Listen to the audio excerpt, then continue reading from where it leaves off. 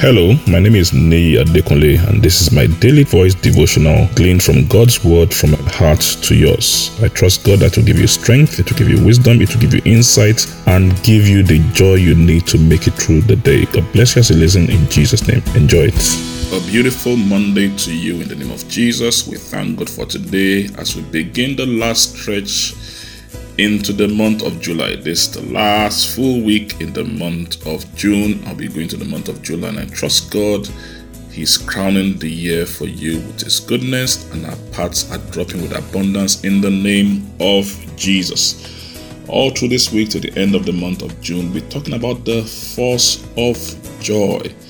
The force of joy. Joy is a force. It has power to make things happen.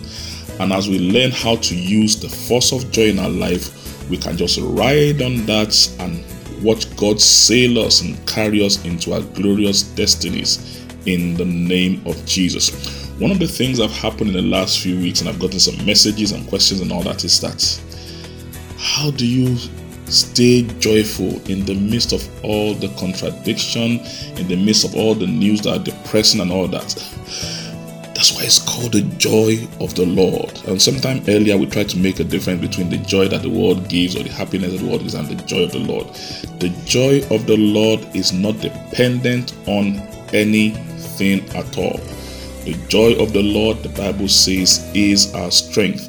And as you learn how to draw on this force of joy, you will find out that God, by the help of the Holy Spirit, just keeps lifting you and looks as if you just glide through these things as if there's nothing going on. Remember the story of the four Hebrew boys? They were thrown into fire. The same fire that burnt others had no effect on them. Why?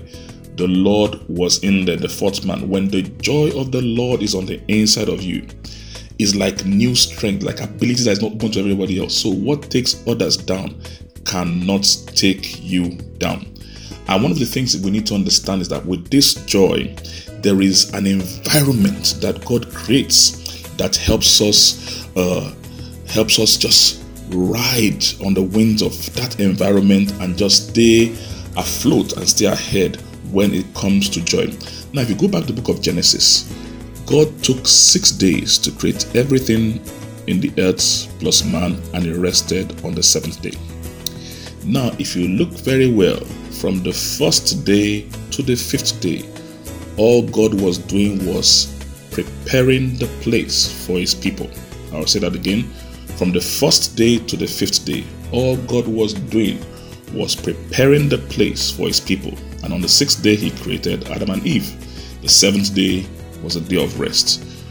It's important we understand that places influence and affects people. Places influence and affect people. The atmosphere of the place, the environment, all those things are important, and those are the things that God put in place before man came. And guess what? When He planted the garden, you know what He called the garden? Now let's read in Genesis chapter 2 and verse 15. Genesis 2 verse 15 in the New King James Version. The Lord God took man and put him in the garden of Eden to tend it and keep it. God puts man in a garden called Eden. Eden means delight. Eden means pleasure. Why? God knows that with everything I've done for this man, if I don't put him in the right environment, everything will shut down. There is a place that environment and atmosphere plays in our life if we are going to be able to pull on the joy of the Lord, if we are going to be able to enjoy the power and the force that joy provides. Atmosphere is very, very important. And if God ensured even before sin came, He put man in the right atmosphere, it's important we are mindful of the atmosphere around us. God bless you. God strengthen you as you create the right atmosphere around your life in Jesus' name. Have a great day. I'm sure the word you heard today has been a blessing to you.